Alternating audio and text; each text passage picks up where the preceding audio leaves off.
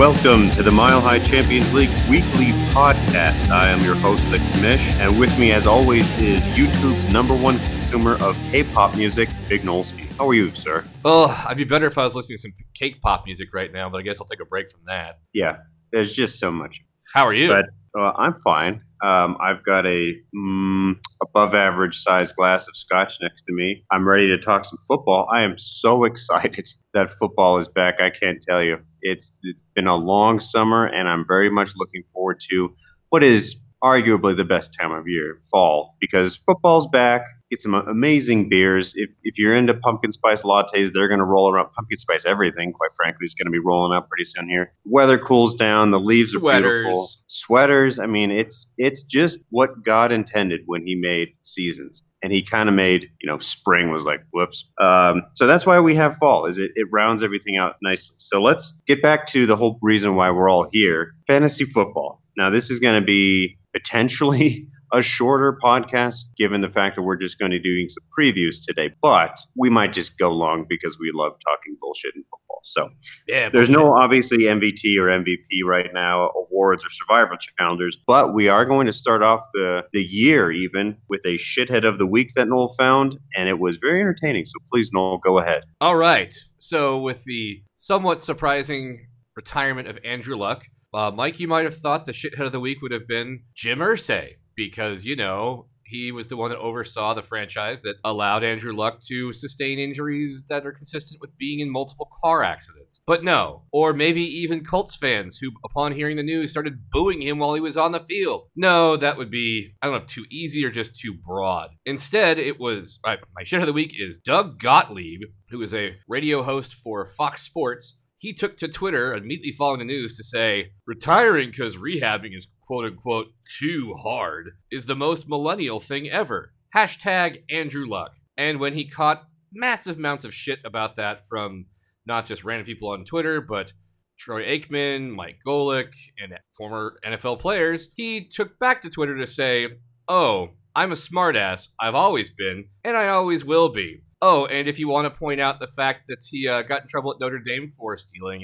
a teammate's credit card number, he said, you need to move on because that stuff's been asked and answered. So cool. Oh, yeah, and when he said he was being sarcastic, he also then went in a rant about how millennials are lazy and, stuff like that. So totally sarcastic. So great job, Doug. So there you go, folks. Always be kind to your fellow man, because sometimes you have to leave the NFL a very rich man because you've been run over by huge guys, and it's like getting hit by cars, as Noel said. So, you know what?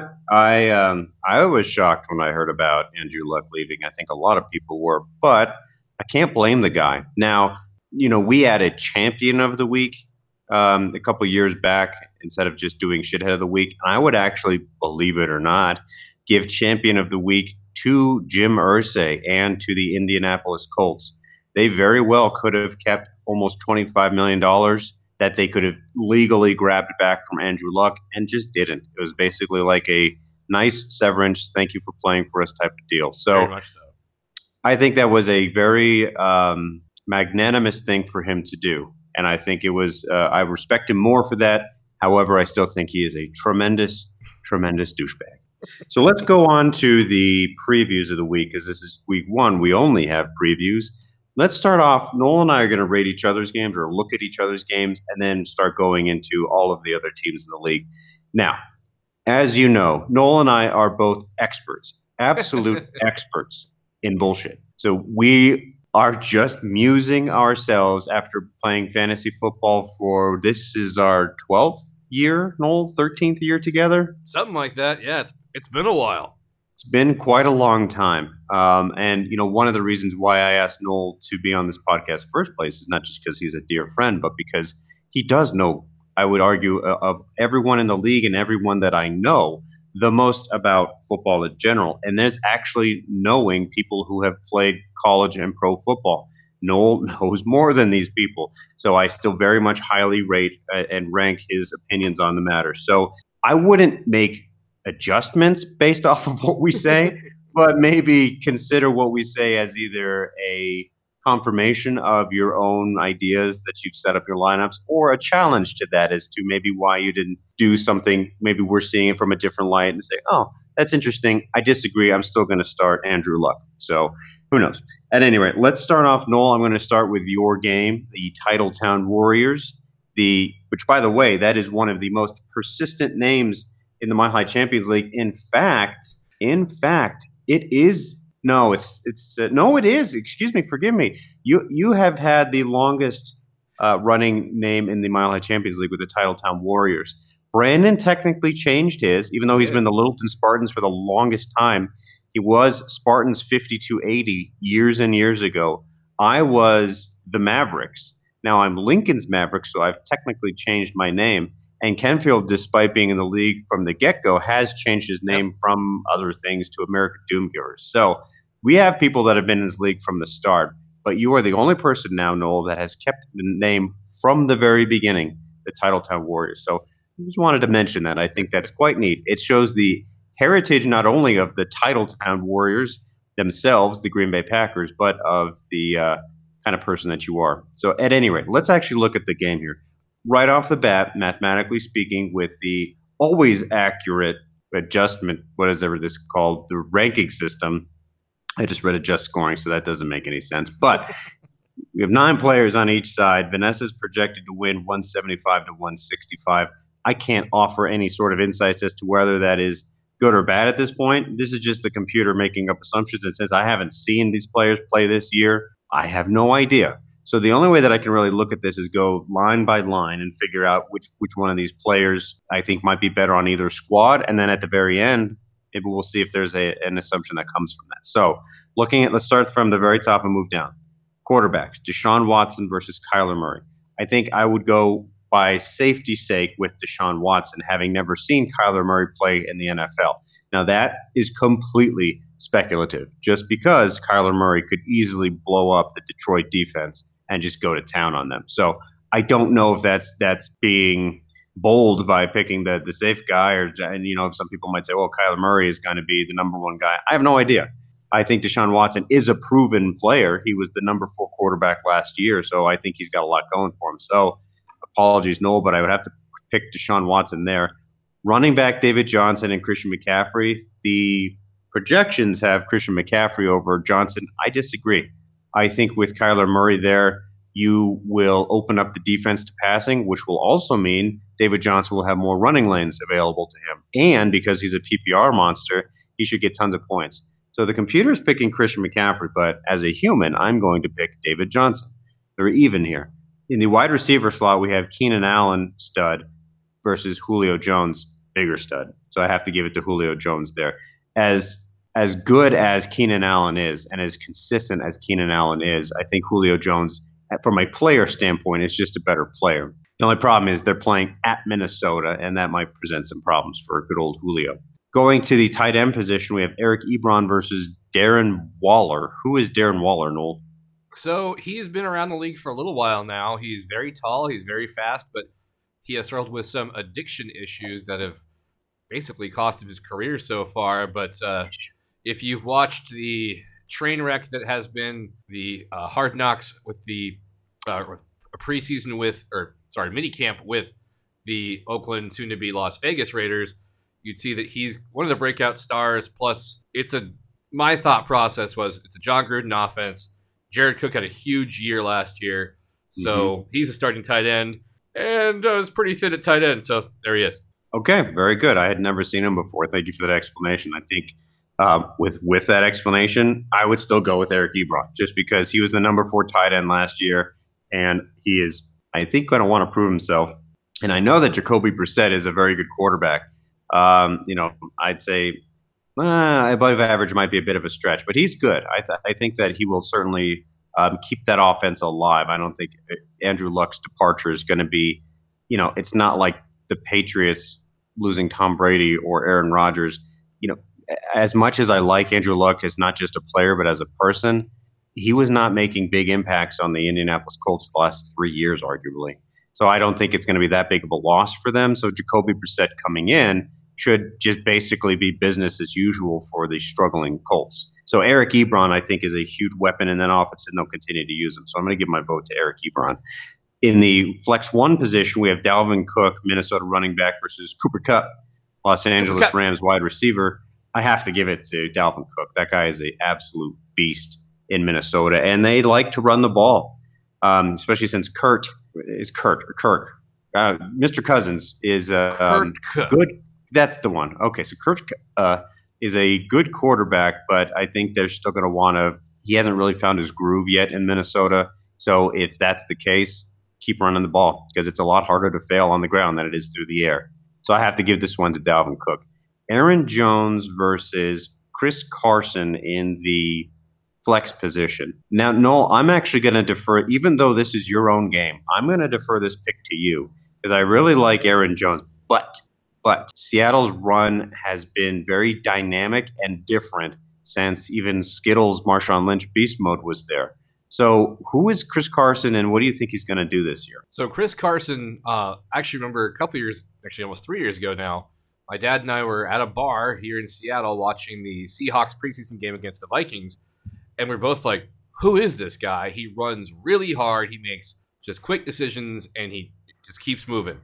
And he's, I can't remember what school he went to. He was a late-round draft pick. He's been money, but I think last year he got hurt. He's really good, especially with what the Seahawks are doing now with Brian Schottenheimer as their offensive coordinator, where they're doing a lot more traditional runs as opposed to what you talked about, Mike, with Darrell Bevell, where it was a lot more runs just out of the shotgun. They use they use a fullback now, so they pound the ball. This is actually one, Mike, where as much as I like Chris Carson, I actually think Aaron Jones, this is the only place where I really disagree with the projection line here. Well, not as far as the projection, just the check mark. I think Aaron Jones should have a better game because while I like Chris Carson, they have some good running backs in Seattle lined up behind him. And they've got guys that can match kind of his size and his ability. So while he's very good, it's a deep backfield, and they don't really have that in Green Bay. That was going to be my follow-up question is I hate two and particularly three-headed monsters in the backfield where you don't know who's going to run. Like in San Francisco, for example, Matt Breida, or was it McKinnon? I can't recall. One of those two was just hurt and put on IR. I think it was McKinnon. They were part of it. Was it McKinnon? That's kind of what I was leaning towards because I remember seeing that on ESPN while watching college football. One of those two, I don't remember exactly which one, obviously. But their three-headed monster now is a two-headed monster, so it makes those guys more valuable. Like you're saying in Seattle, when you have multiple running backs doing multiple things, it could be very challenging. So I actually agree with you there. I would go with Aaron Jones. Also, too, because I would favor teams that have a better quarterback for running back, wide receiver, and tight end positions, generally because they can get more done on an offense than a worse quarterback. So not to say that Russell Wilson is a bad quarterback by any stretch of the imagination, but Aaron Rodgers is Aaron Rodgers, and he is quite good. So I agree with you, Noel. I think Aaron Jones deserved the check mark there. Going to the defenses and going to the special teams here, I think the Rams are the ones to own this week, even though they're going against a very tough Carolina offense. I think Jacksonville is going to be decent this year, and the Chiefs have been a little bit on the struggle bus. I think the Chiefs they have a good defense, but not a great defense. The Rams should have changing schemes too, so they're going from a 3-4 to a 4-3 with, I don't know why they hired him, Steve Spagnuolo of New York Giants fame. He had two really good defenses and won a couple Super Bowls and hasn't done shit since. Okay, so that figuring out that big scheme change is probably going to take some time. So that they'll probably have a good week. I'm not saying they're going to suck, but they probably won't be as good as the Rams are. So kickers, they gave it to Robbie Gould in San Francisco, probably because they're not going to be able to drive the ball too hard to the end zone. The San Francisco 49ers are not great in the red zone. And then Hauschka of Buffalo, you need to get to the red zone to make that even count. So Buffalo just barely gets out of their own side of the 50, let alone getting down to the red zone. So I think that one is correct. Punters, sure, let's go with Tennessee there for finesse side. Actually, look at this. Brett Kern was the number one punter in the Mile High Champions League last year. So going off of momentum and history, you got to give it to Kern. So in total, wow. this is a very tough call here because there are good guys in both of the side of the equation here. I'm going to have to go with I'm going to go with a projection and say that Vanessa's probably going to win this week just because of Deshaun Watson. Actually, there are two factors that are ringing true in my head. Deshaun Watson, I think, will probably do better than Kyler Murray. I think Kyler Murray will really, really come into his own and probably be a top 10 quarterback by the end of the year. But in the first couple games, he'll throw plenty of yards because he's going to want to prove himself. He's going to throw several touchdowns, I would imagine. But coming with that, he'll throw a couple picks. That would be my forecast for him. So I think Deshaun Watson will edge out Murray, and I think Christian McCaffrey has the potential to blow up just because that dude is amazing and dynamic and also a PPR monster like David Johnson. So he might be able to push himself a little bit further. So I think this is going to be a real close game, but edging it out by the smallest margin, I would say Vanessa will take week 1. So let's go to my game, Noel. Go nuts. All right. So this week has you, Mike, facing off against the wonderfully named Space Force. Yes. And while this game, the line's pretty close with you projected to get 165.6 to Nick's 161.1. The computer projections really the advantage to all but one player against Nick's here. Wait. Yeah, it is Nick. Sorry, I just had a brain fart, but I got it right at the same time. Hooray. But I will say this. Fortune favors the bold, and Nick has gone bold here. Jared Goff against Carolina defense, which hopefully will be better than last year, but I think Goff and the Rams also have a lot to prove after that just abysmally boring Super Bowl performance. And going against Baker Mayfield, who I think is poised for even better year than he had last year, but Tennessee's defense is, I can't name one player on their defense, but they're really good. So I think that's the correct advantage there to Goff. Then Kerryon Johnson gets the tick over David Montgomery, who is, I think, penciled in as the starting running back for Chicago. He is a rookie, either second or third round pick who looked very good in the preseason. So that could be a big boon there for Nick, but I do agree with the computer here that Kerryon Johnson's a better start. Odell Beckham Jr. obviously over Adam Thielen, even though Adam Thielen is a great receiver, it's Odell Beckham Jr. But here's your problem, Mike. The better Odell Beckham Jr. does, the better Baker Mayfield does. But since it's a receiver, he does get a little bit more of the advantage than Baker Mayfield. Here is where your only not check, Mike, where you're losing out to Travis Kelce, of course, the number one tight end from last year and probably one of the top players if you looked at them from last year as well, going against your Kyle Rudolph, who I think you just added. Did you not, Mike? Uh-oh. You still there, Mike? Oh, I hear you. So, yeah, there's that. Then we've got Tyreek Hill, number one receiver from last year, going against George Kittle, which, again, bold moves here. Starting 2 tight ends is Nick. So that's interesting. Mark Ingram going against Sony Michael, or is it Michelle? I'm not sure. I like Mark Ingram here, even though he's a little bit older, got some wear on there, and he's going to have to split some carries. But the New England backfield, Mike, you've seen this before. You never know how it's going to start off, and it'll finish completely different. But at the beginning of the year, you don't know who Belichick's going to trot out there and how they're going to split carries. Bills defense against a Adam Gase-led now New York Jets offense. So I think the check mark deserves to be there, even though it is the Broncos defense going against the Oakland offense. New year, new defense. Could be close. I think Mike and I would both like the Broncos defense to do better. Will Lutz obviously gets the check mark against Greg Zuerlein, Greg the Leg, because he's just never as good at fantasy as we would think he should be as, where Will Lutz is money. And then, Mike, how the hell do you pronounce your punter's name? His name is Corey Bojorquez. Is it Bojorquez or Bojorquez? I have no idea. His name is Corey. Yes, he'll be punting the ball a lot. As where Sam Cook, not Coke, even though it's spelled like that, he does punt the ball a lot. I thought he'd be better for me last year, but he doesn't do a lot within the 20. So, there's that. So Mike, I like your team this week, but Nick's bold. It's hard to argue with boldness. Yeah, dude did well last year. I agree with that because I think there's two things that you need in fantasy football. Number one is consistency. You need to be able to put up points every single week. However, you need to balance that with bold players because you need those guys like a Travis Kelce or a George Kittle or a Baker Mayfield to blow it up so that you can actually beat your opponent. I did a study years ago. This is probably about 5 years ago of what the average score needed to make the playoffs was, and it's been going up every single year because we've been, adding a punter or changing the scoring, all this kind of stuff.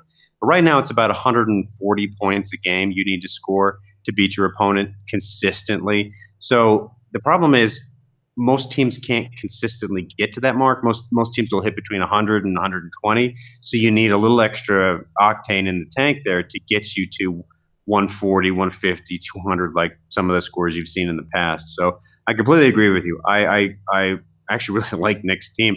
We were actually talking about a potential trade even before the season started because I have garbage tight ends and he's got two amazing.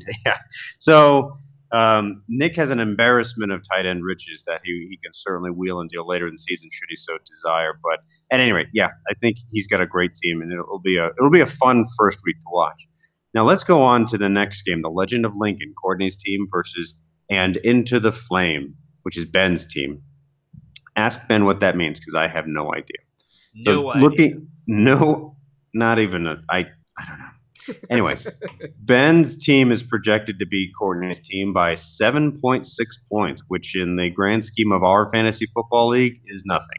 So it might as well be even. It's just a slight edge to Ben's team here. Now, looking at these players, it's going to be tough. So number one in the quarterback position, we have Patrick Mahomes for Courtney versus Carson Wentz. I had Wentz last year. He was a complete bomb. He was not what I wanted at times. And then when I dropped him, dude just lit it up. So I think that it's hard. It's going to be hard to tell which Carson you're going to get to start the season. Overall, I think he'll be fine, but I just don't like the receiving core in Philadelphia either. So I think that obviously it has to go to Patrick Mahomes. There were some ESPN pundits and Fox pundits and all these other fantasy gurus that were saying some folks are taking Patrick Mahomes in a first round type scenario. Now we're an auction system, so it doesn't have that same cachet, but can you imagine taking a quarterback in today's fantasy world, Noel? No. In the first round? We were doing that back in 2007 and 2008. Like people were snagging Tom Brady off the board very early, but not today. Remember when Heier drafted Trent Green? Yeah. Oh, I remember that. There are two picks that actually stick out in my mind. Vanessa got Tom Brady early in the draft, first round, 2007. The thing about that is he got hurt that year in the very first game. You remember that? And then she still went on to win. So kudos to Vanny there. The silliest draft pick I think I've ever seen was Matt Brunko taking Mason Crosby in the fourth round. Took a kicker in the time period you should be filling arguably your starting wide receiver or tight end or flex with a kicker. So that was the funniest pick in my opinion. The funniest thing ever was Kenfield's little glitter mouth after eating that cupcake before the Vegas draft. But that's a whole nother story over another glass of beer. So at any rate, Patrick Mahomes, that's my pick. Nick Chubb versus Le'Veon Bell. The computer's picking Nick Chubb here. And I agree because Le'Veon Bell is arguably the best running back in the NFL right now, but he's playing in a new system. So I don't know if he'll be able to start that fire like he did in Pittsburgh, especially taking an entire year off of the NFL. So I'm sure he worked out in that time frame, but there's a big difference between playing, getting the reps, getting to actually exercise your skills, and sitting on the sideline and going to the gym. So I think Le'Veon Bell, again, finished top 10 easily this year. But Nick Chubb in a Baker Mayfield office with Odell Beckham Jr. stretching the field out and all the other weapons they have, like David Njoku and tight end taking the short and middle part of the fields up, I think that's just going to open up holes for Chubb. I think Cleveland's actually going to be a good team this year, believe it or not. And they haven't been a good team since, 1998? I don't even know how long it's been since they actually had a No. winning record. Well, they went to the playoffs a couple times with or at least one time, I know that, of the second iteration of the Browns, but they haven't really been good since, believe it or not, what is it? I mentioned, Marty, fuck. Marty fuck. Marty Schottenheimer was their coach, and even before that, like he didn't win a championship. He just won a playoff game. They were great in the '60s. There's that. Good for them. 50s and '60s, they were fantastic. But yeah, Yeah, that's because Jim Brown just Jim wherever Brown, he went. Yep, Otto Graham, the actual Paul Brown, who was their coach, and yeah, Yeah. So, anyways, I think that the new modern Cleveland Browns are going to be a pretty good team this year. I would say go so far. This would be my bold prediction. I would bet they would at least go 8-8 this year. So I don't know if they're playoff contender. They may be because they're playing in an okay division. But I think that they're going to get a lot more wins than they had last year. I think the old thing, suck for luck, sucking for Mayfield, I think paid off. And now that they've really bolstered their offense and they have a good defense too, I think they're going to be a contender this year. It's weird to say that about Cleveland. It's weird to say that about Jacksonville, but especially about Cleveland. I think they're going to be good this year. So I got to give it to Nick Chubb here. In the wide receiver position, we have T.Y. Hilton for Courtney and DeAndre Hopkins for Ben. I think this one has to go to DeAndre Hopkins. As we were just talking about, Deshaun Watson is a phenomenal quarterback. They're playing indoors in New Orleans, so that's good. T.Y. Hilton has reps, has experience, has good rapport, I believe, with Jacoby Brissett, but he's not the same thing as DeAndre Hopkins syncing up. Yeah, so those guys they get it. They're on the same wavelength, so they don't have to have the same kind of connection that T.Y. Hilton and Brissett have to really hit off the points there. So I think that easily goes in Hopkins' favors. Zach Ertz versus Njoku. We were just talking about him. I think Njoku's going to have a great year, but I don't think he's going to beat Zach Ertz this week. I think Zach Ertz is the most potent weapon they have on the Philadelphia offense, passing-wise. So I think that he's going to be targeted a lot in the short game and a fair amount in the medium game. They might even huck the ball to him long because I just don't like their wide receiving core. Even though they got Wheels, Deshaun. Help me out here, Noel. Jackson. Is it Deshaun Jackson? Yep. Okay, so I did have it right. So he's back, and he is one of the best, fastest extenders of the field out in the NFL. So he is worth having on the field, not to pass to because he's too old, but to have him so he extends the field so that Zach Ertz can get him. So at any rate, I got to give this one to Zach Ertz. So Tariq Cohen now next versus Mike Evans. Got to give it to Mike Evans. Tariq Cohen is amazing. And, without Jordan Howard there now in Chicago, I think he's really going to light it up there. But I think Mike Evans just is special. I mean, he is a physical person.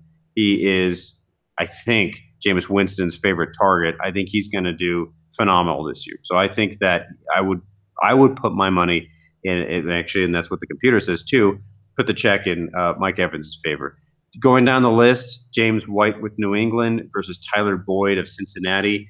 The computer picks Boyd, but I'm actually going to pick James White, which is kind of a hard thing for me because Belichick's run has not been anything extraordinary except for the last 2 years. So I would not have wanted any New England running back except for the last 2 years. And James White has come out as a huge beneficiary of that. In fact, he made top 10 last year in New England as a running back. That's incredible. You normally get that with Gronk, maybe Tom Brady, and then with Julian Edelman. Not a running back. So to see a New England running back in the top 10 is a change of pace. So I think that James White will be if I had to pick these two, I would pick James White this week.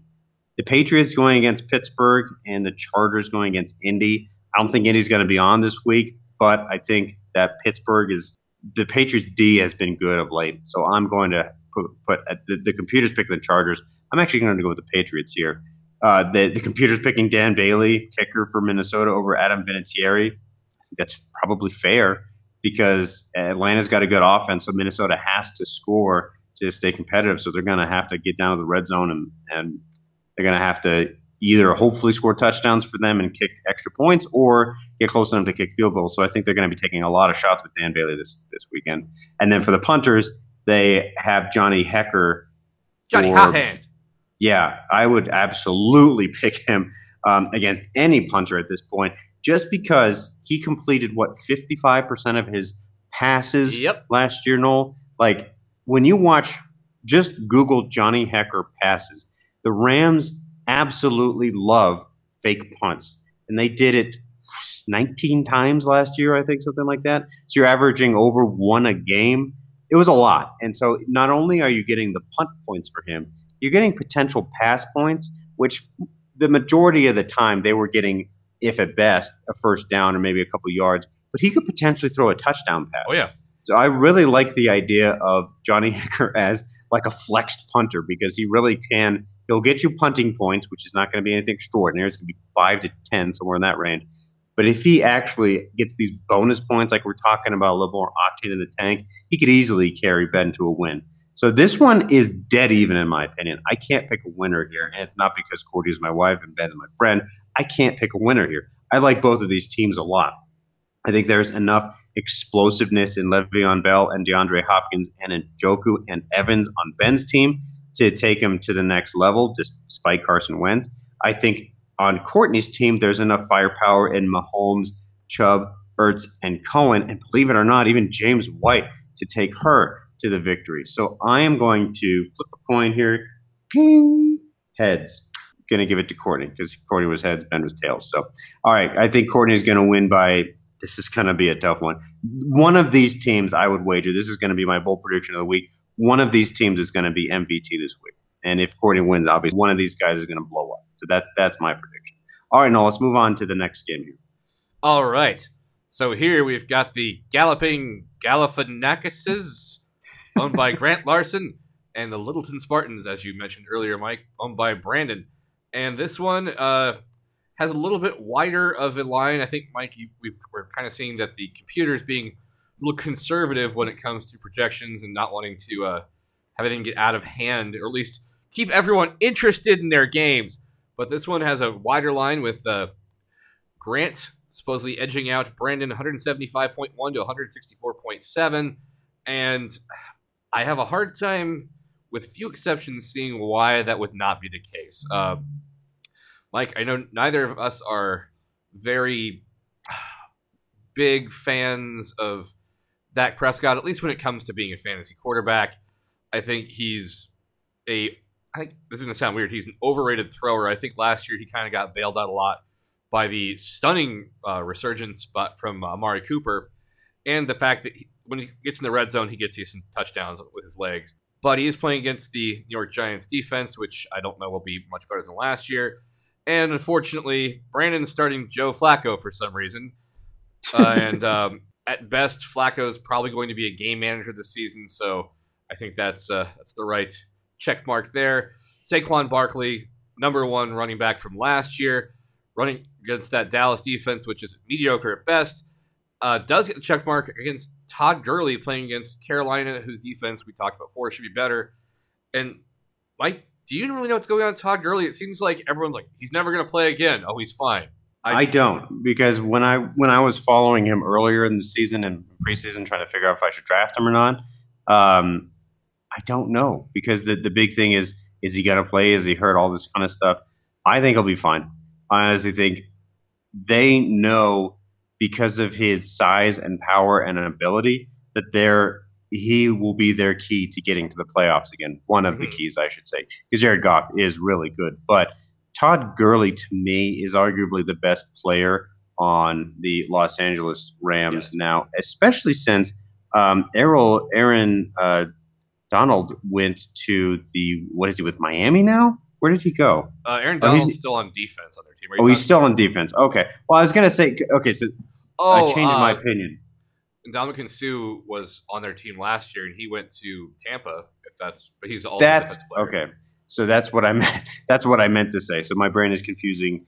I had one defensive end right, I had the position right and the right state, but completely wrong players and wrong team. So Aaron Donald, I actually believe, is the best player on the Rams, but he's on their defense, so it's not really relevant to fantasy. But so Donkey Kong went down to Tampa Bay. That's what was in my mind. So anyway, I'm jumping down a rabbit hole here, but I think Todd Gurley will be just fine. So the fact that, God, Here's the funny thing about this lineup, in my opinion. I'll just go back to it, Noel, but you have Todd Gurley, who is top 5, against Saquon Barkley, easily top 5. I think the computer's got this one right. I think Saquon Barkley is arguably, he could be the top scoring player in fantasy this year. Last year, he scored 592 points. 592 points. Just to put that in perspective, he was scoring 37 points per game. That's quarterback territory. He was scoring 37 points a game, so clearly a great player. Now, we see that, and so does Dallas. So does the rest of the NFL. So I would not be surprised if they try to figure out a way to stop him. Because besides Evan Ingram, Noel, now that they've got rid of Odell Beckham Jr., who does Eli Manning, gotcha, that mouth-breathing dummy, have to throw to? They Sterling re-signed Shepard? Yep, exactly. They re-signed him, and he's kind of already not been super healthy during the offseason. I actually don't think I can name another receiver they have on their team right now. Well, okay, so there you go. So I think defenses are going to be keyed into Saquon Barkley. So I don't think he could finish number 1 again. But because of these struggles, I think the Giants aren't going to make a great team this year. No. I think their teams are going to key in on him. He's still going to do fine. I'm not worried about him at all. I wish he was on my team. But since it's not, I'm still going to cheer for him because I think he's a great player. So I think that this is not my call. I don't know why I'm saying this, but I would give it to Saquon Barkley. Agreed. And Mike, to your point, defenses did kind of start keying on him more at the end of last year, just realizing that really Eli wasn't going to throw the ball deep. Beckham got hurt, and so he racks up some garbage time PPR points, but he really made his living, for me, that is, last year, on big first halves, especially in the first half of the season. And I'm with you. I think Gurley, I think they're going to probably dial back his touches, but I think he'll be an even bigger part of the passing game this year. On to the next matchup, even though Devontae Adams was number 4 player or receiver last year and Michael Thomas number 8, they're giving the check mark to Michael Thomas, which I think even against a tough Houston defense, which again, apart from J.J. Watt, I can't really name another player on their defense because they traded away Jadeveon Clowney this week. So I don't know who their corners are, but Michael Thomas just signed a huge contract. He is the main target there in New Orleans. And I think Devontae Adams got a lot of points in not even just garbage time last year, but they threw the ball a heck of a lot. And he was really Devontae Adams was the only receiver that Rodgers really trusted. I think with the change in offense this year, we see a lot more passes to tight ends, a lot more running. I think hopefully not be down as much this year, so hopefully less garbage time. So I think Michael Thomas is right there. I appreciate Grant starting Noah Fant here. I hope he's fantastic, the rookie tight end for the Broncos, but I think it's going to be like kind of a work in progress against Evan Ingram, who last year just showed flashes of what he can do. He's super athletic, he can catch the ball. His really only downfall, he's not a great blocker, and he does get hurt sometimes, but it's the NFL. On the flex, Brandon Cooks, who, man, if you would have told me he was the top wide receiver, the 15th ranked wide receiver from last year, I wouldn't believe you. Even though he can take the top off defense, he's quick, he's super shifty, so he can catch the ball like really in short situations and go long. But Josh Jacobs for Brandon here, and Brandon knows this because Brandon always knows when I've got a player that I really want to draft who's a rookie. That was Josh Jacobs, who in the preseason just looked really good. He catches the ball, which not a lot of Alabama backs have done, and he just looks like a patient runner who also sticks his head and just goes. So I like that there for Brandon. This is kind of a more, I don't know what these guys are doing here. DJ Moore for Carolina up against Allen Robinson for Chicago. Allen Robinson had kind of a forgettable year last year. DJ Moore has a ton of upside, and Mike, you and I said this, eventually some receiver besides Greg Olsen has to be the guy in Carolina. So maybe it's DJ Moore, which the computer thinks, so we'll see there. That could be kind of a toss-up, that's not all that high scoring. Browns defense against Tennessee, which Tennessee's not going to put up a lot of points, but they're also not going to throw the ball a lot. Marcus Mariota, at this point, they're just asking him not to lose games for them and not get hurt. Jaguars defense faces a tough task against KC, although I think long term, that's a good defense. Stephen Gostkowski is still in New England against Bill Maher, Brett Mayer. What I don't know. The kicker for Dallas. I think Gostkowski's a better pick there. Mm-hmm. And then their punters are punters. So I like this game for Grant, but Brandon's got some firepower. I just think there's going to be a few too many spots where, for both teams, unfortunately, they'll be, oh my gosh, this is amazing, and then what is this guy doing? So it could be a what would you call it, Mike, where it's 3 or 4 players blow it up, and everyone else you're like, cool, you got 7 points. I would call that a normal day in fantasy. True, but that seems like a late season kind of crappy fantasy. It would. I mean, I don't think that I would hope at least that it wouldn't be how your season starts here. I think with these guys, it's possible because I think that everyone except for their flex position should do okay. The DJ Moore and Allen Robinson, I think, are gonna. I don't know. Those two, I don't expect anything of them this year. So at any rate, okay, let's move on to good times. Yeah, all right. Big gulps, huh? Well, see you later. So let's move on to the next game, which is the one that I'm going to review, which is the 5-second chug. I think that's the one, yes. Okay, because I accidentally closed that window. Whoops.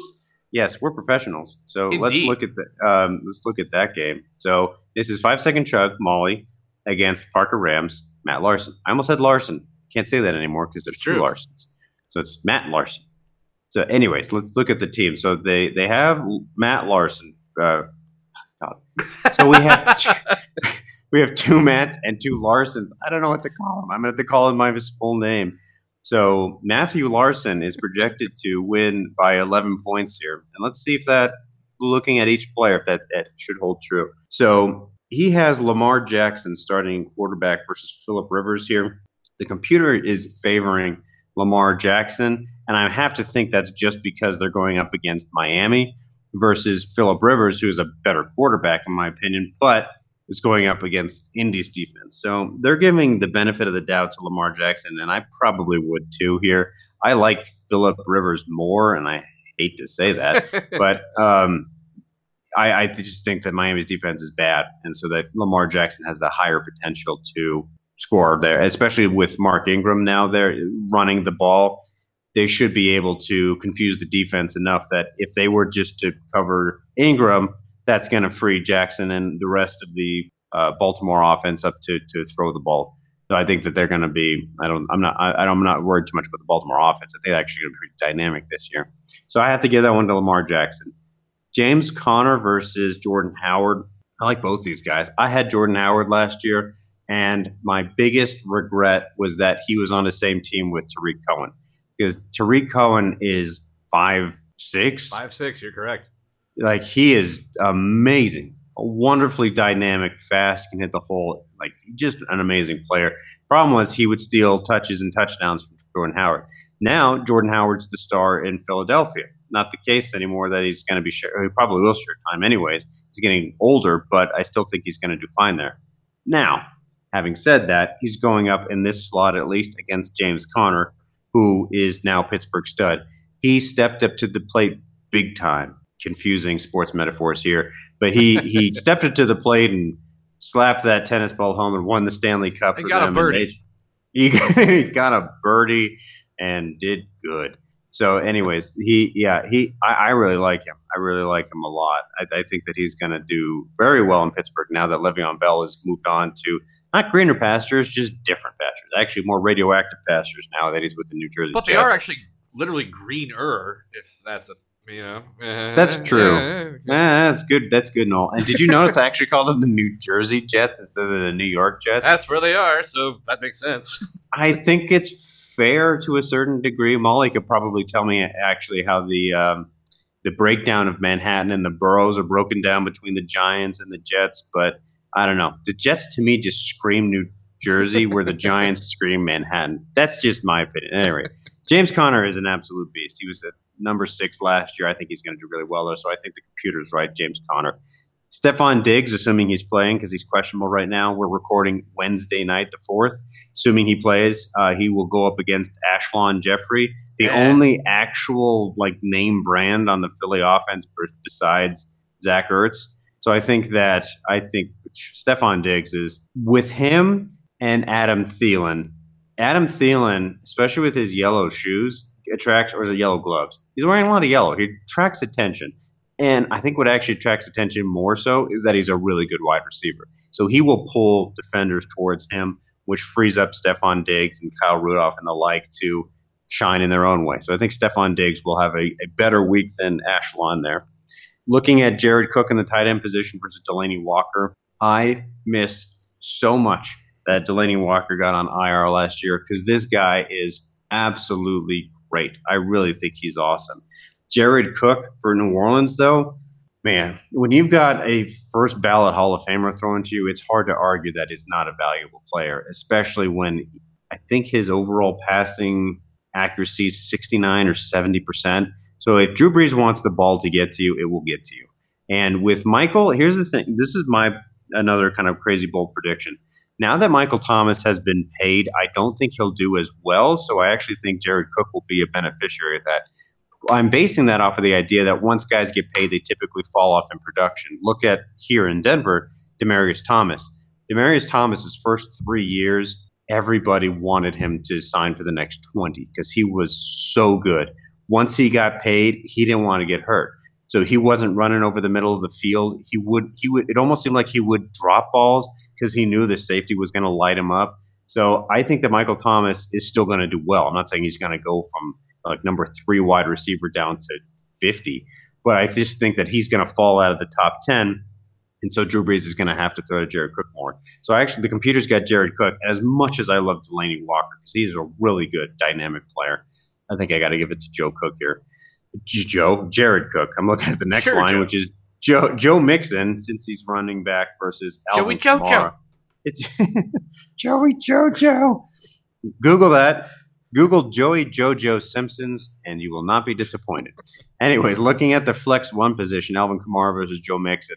I love Alvin Kamara. That guy is, especially with Ingram gone, Alvin Kamara is probably a top 3 running back right now. So the fact that he's rocking a flex position, I think Matthew Larson is stacked at running back this year. He's got 2 easily top 10, probably top 5, maybe even top 3 running backs in Kamara and James Conner there.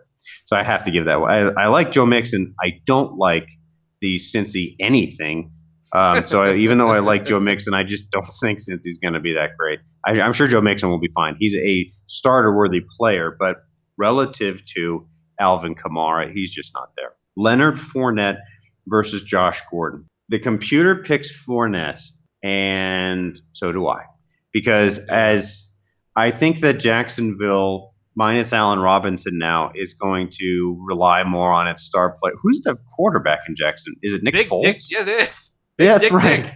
That's right. It's Big Dick Nick Foles. So as he's shown, he's got a great arm. He can bomb it long. So he's going to keep the defenses fairly stretched. So they're not going to have to stack the line to prevent, if the guy can't throw or there's no receivers, they know they could just stop the run and be okay. Not the case in Jacksonville. So Big Dick Nick can actually spread out the defense, and that'll give Leonard Fournette the opportunities to run. I actually like Leonard Fournette here more, especially since Josh Gordon should have been, who's a good relative player? He probably should have been, let's call it the Des Bryant of his age.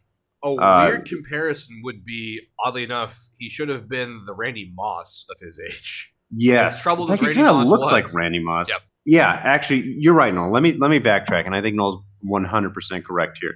If he had the opportunities, if he had the abilities, if he didn't have the distractions, he would be that kind of player. But unfortunately, tragedies have befallen him in the form of just a lot of stuff off field, so he hasn't been able to perform to the level that he, quite frankly, should have.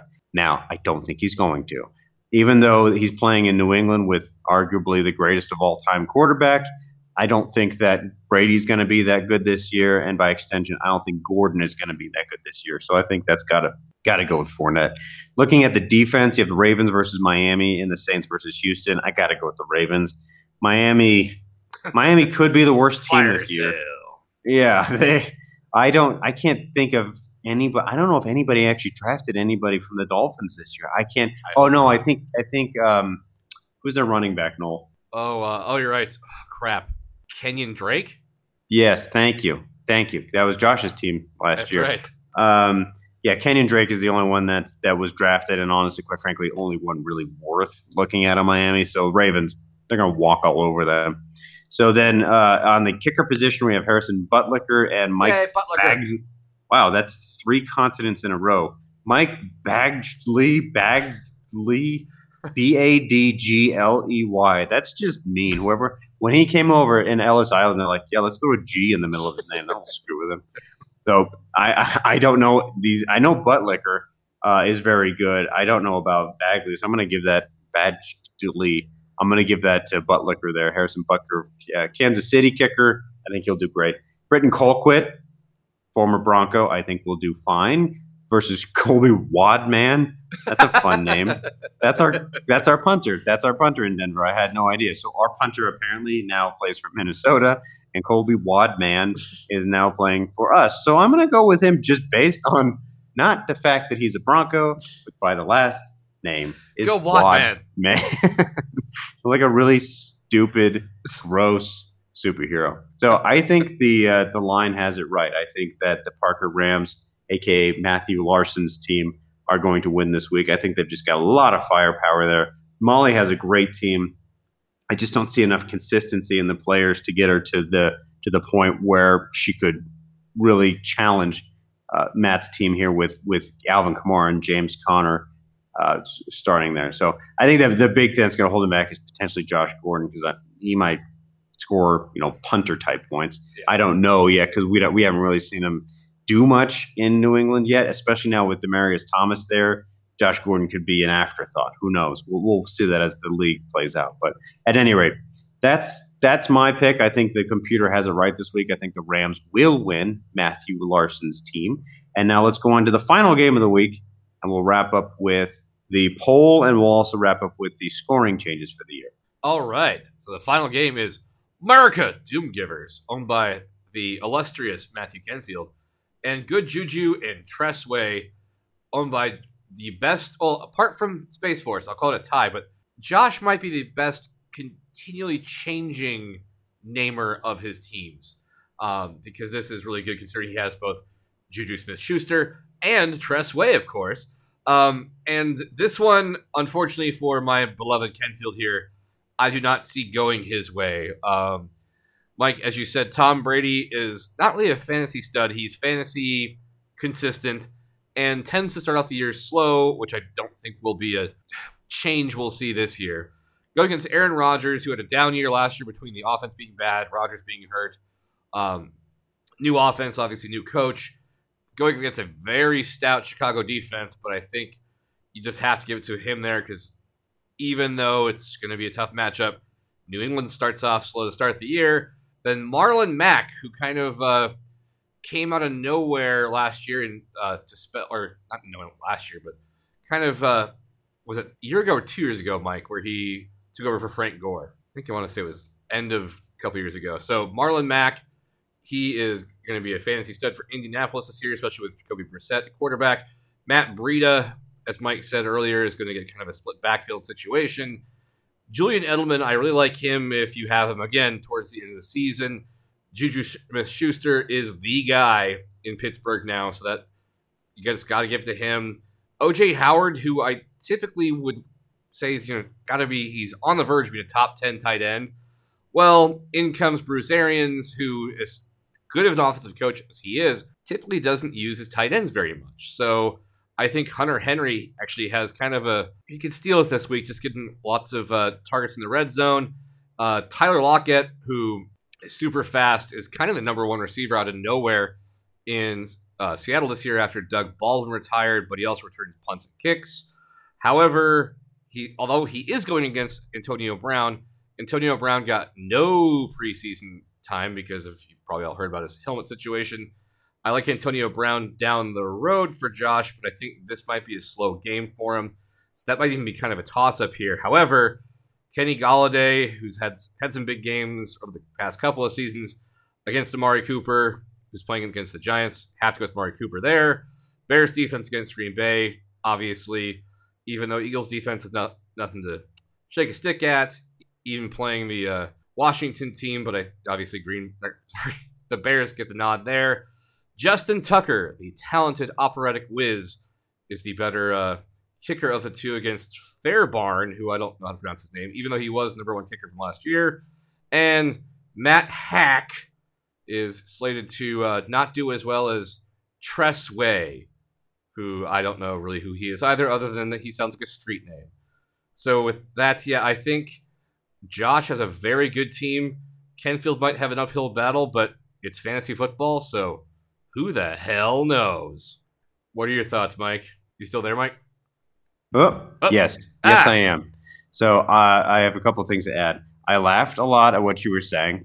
I had muted myself because I was just getting over a cold that Lincoln had got me from being in preschool, which, little kids, the parents of the league and the future parents of the league will someday learn, your kid will be sick often, and you will often catch that. And so I'm just getting over that. I didn't want to be sniveling into the microphone, so I apologize for that.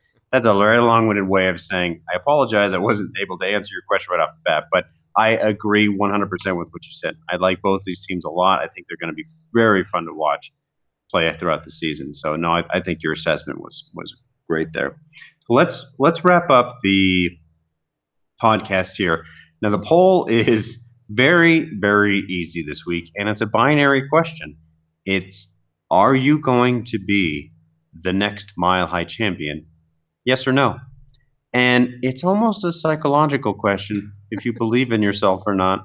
I would imagine that there are going to be no responses. I don't know who responds what. I just know who, I just see that 10 people voted yes and one person voted no. So hopefully we all have the self-esteem to vote yes. This is an affirmative league. We believe in each other. It's not like the league, the show, where they tear each other down constantly.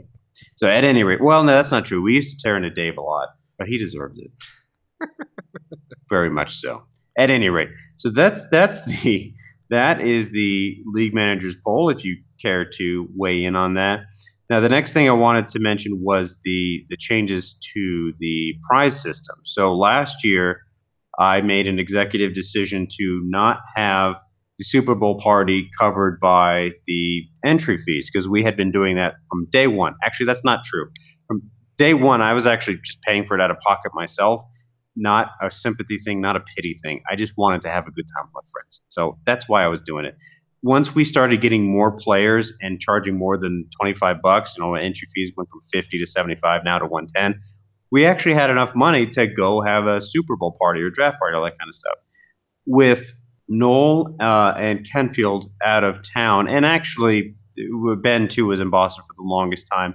And for a lot of folks that can't make the draft or can't make the Super Bowl party, I didn't think it was fair to them to have to pay their own hard-earned money for a party that they couldn't possibly go to. As much as we'd love to see you, Noel or Kenfield, fly into Denver for a Super Bowl party, you're going to spend 10 times as much on airfare and hotels as you would. I mean, it makes no sense. At any rate, so the prizes last year were changed to be exclusively prizes. So, the fees last year were now exclusively prizes. So, of the $1,340 we take in, some of that goes to covering actual administrative things. So, covering the ring that we give the champion every year is like $25, and then getting the nameplate engraved is about 10. So, I need 35 of that to do the stuff for the champion.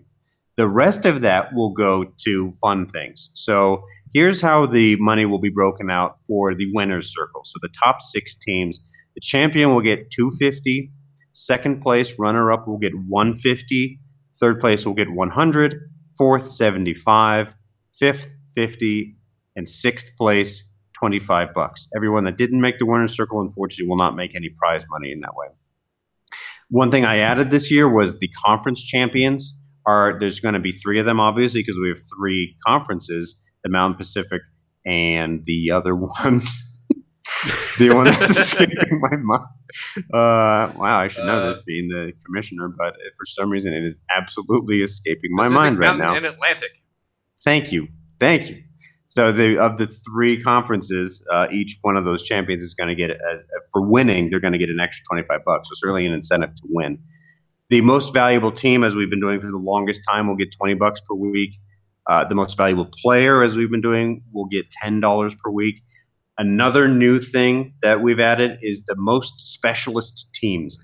So when you have a amazing kicker and punter combination, not kicker or punter, but the combined score of the two, whoever has that the highest per week will get a nice crisp Abe Lincoln thrown their way. So $5 a week for the most specialist teams. You don't want Schrute Bucks? Oh, Stanley Nickel. What's the ratio of Schrute Bucks to Stanley Nickels? Oh, crap. Is it leprechauns to unicorns? Office quote. You're welcome. Hell yeah. So then the other thing, we added 3 last year, the Mile High Award, which is the most points for in the regular season. The kind of pity award, the close but no cigars for the team that scored the most points but didn't make the playoffs. That was, I think, Matt Larson last year. It's such a pain in the ass to score, a ton of points. So basically, when that happens, you're usually playing the MVT of the week, week after week after week. So you're scoring 200 points, but the guy you're playing or gal you're playing scores 210. So it's a pain in the ass. So as a way of consolation prize of sorts, you get $25. A new fun one for this year is the Busted Award. So that is another pity award that is awarded to the first team that has a player arrested.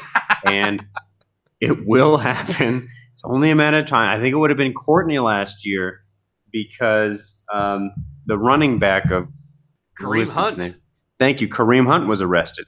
So she would have got, and so her stud player was no longer available. So as a kind of pity prize, you would get $20 out of it. So that's going to be a fun thing. So here's the last thing.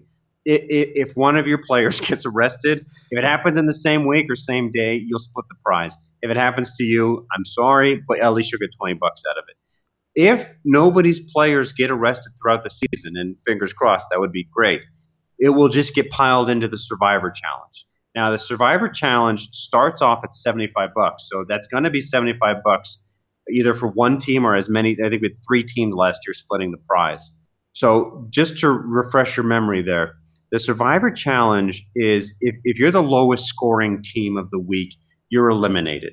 And the idea is, regardless of, maybe it's week 10 and you're, 2-8, and you just feel like, I'm not going to make the playoffs, this is a lost cause, you still want to compete because you still might be able to compete for the Survivor Challenge and earn $75 or potentially $95 if nobody gets arrested. So the Survivor Challenge is awarded to the teams that have gone throughout the entire season without being the lowest scoring team of the season.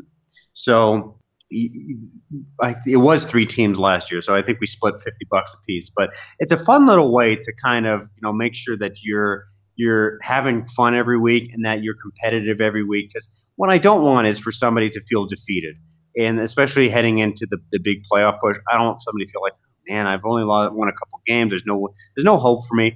That's not fun. The whole point of the Mile High Champions League is to bring friends together in a competitive way that's fun for everyone, that everyone can enjoy. We're a competitive league, to be sure, because we're all successful, competitive people. But at the same time, I don't want the Mile High Champions League to be something that is a chore to people or that is not fun. I want the Mile High Champions League to be something that you look forward to participating in and that you have fun with. Every person in the Mile High Champions League, every second of their lives are spoken for. So it's an honor to me that you're doing this in the first place. And I want the time that you spend in the Mile High Champions League to be worth your time. Because at the end of the day, we're competing for some fun money and it's good money at the end of the day. But the biggest investment that you're putting in this league is not the $110, it's your time.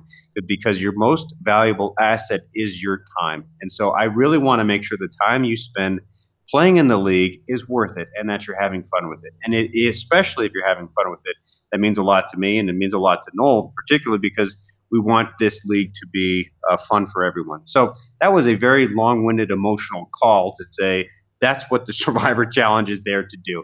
It's meant to be a fun aspect so that everyone can stay competitive throughout the entire season. Even if you're not going to make the playoffs, you can at least have fun still and potentially earn some good cash out of it. So at any rate, we've gone through the teams. We've gone through the previews. We've gone through the stupid little poll, and we've gone through the prizes. Noel, is there anything else you wanted to go over tonight? No, I think we've hit everything. Okay, very good. Then I think you're right. I agree with you there. I think the only thing we have left to do is send us out. Please do so, Noel. Go Broncos! Go Broncos indeed. Good luck, everyone, in the first week, and thanks again for being part of the Mile High Champions.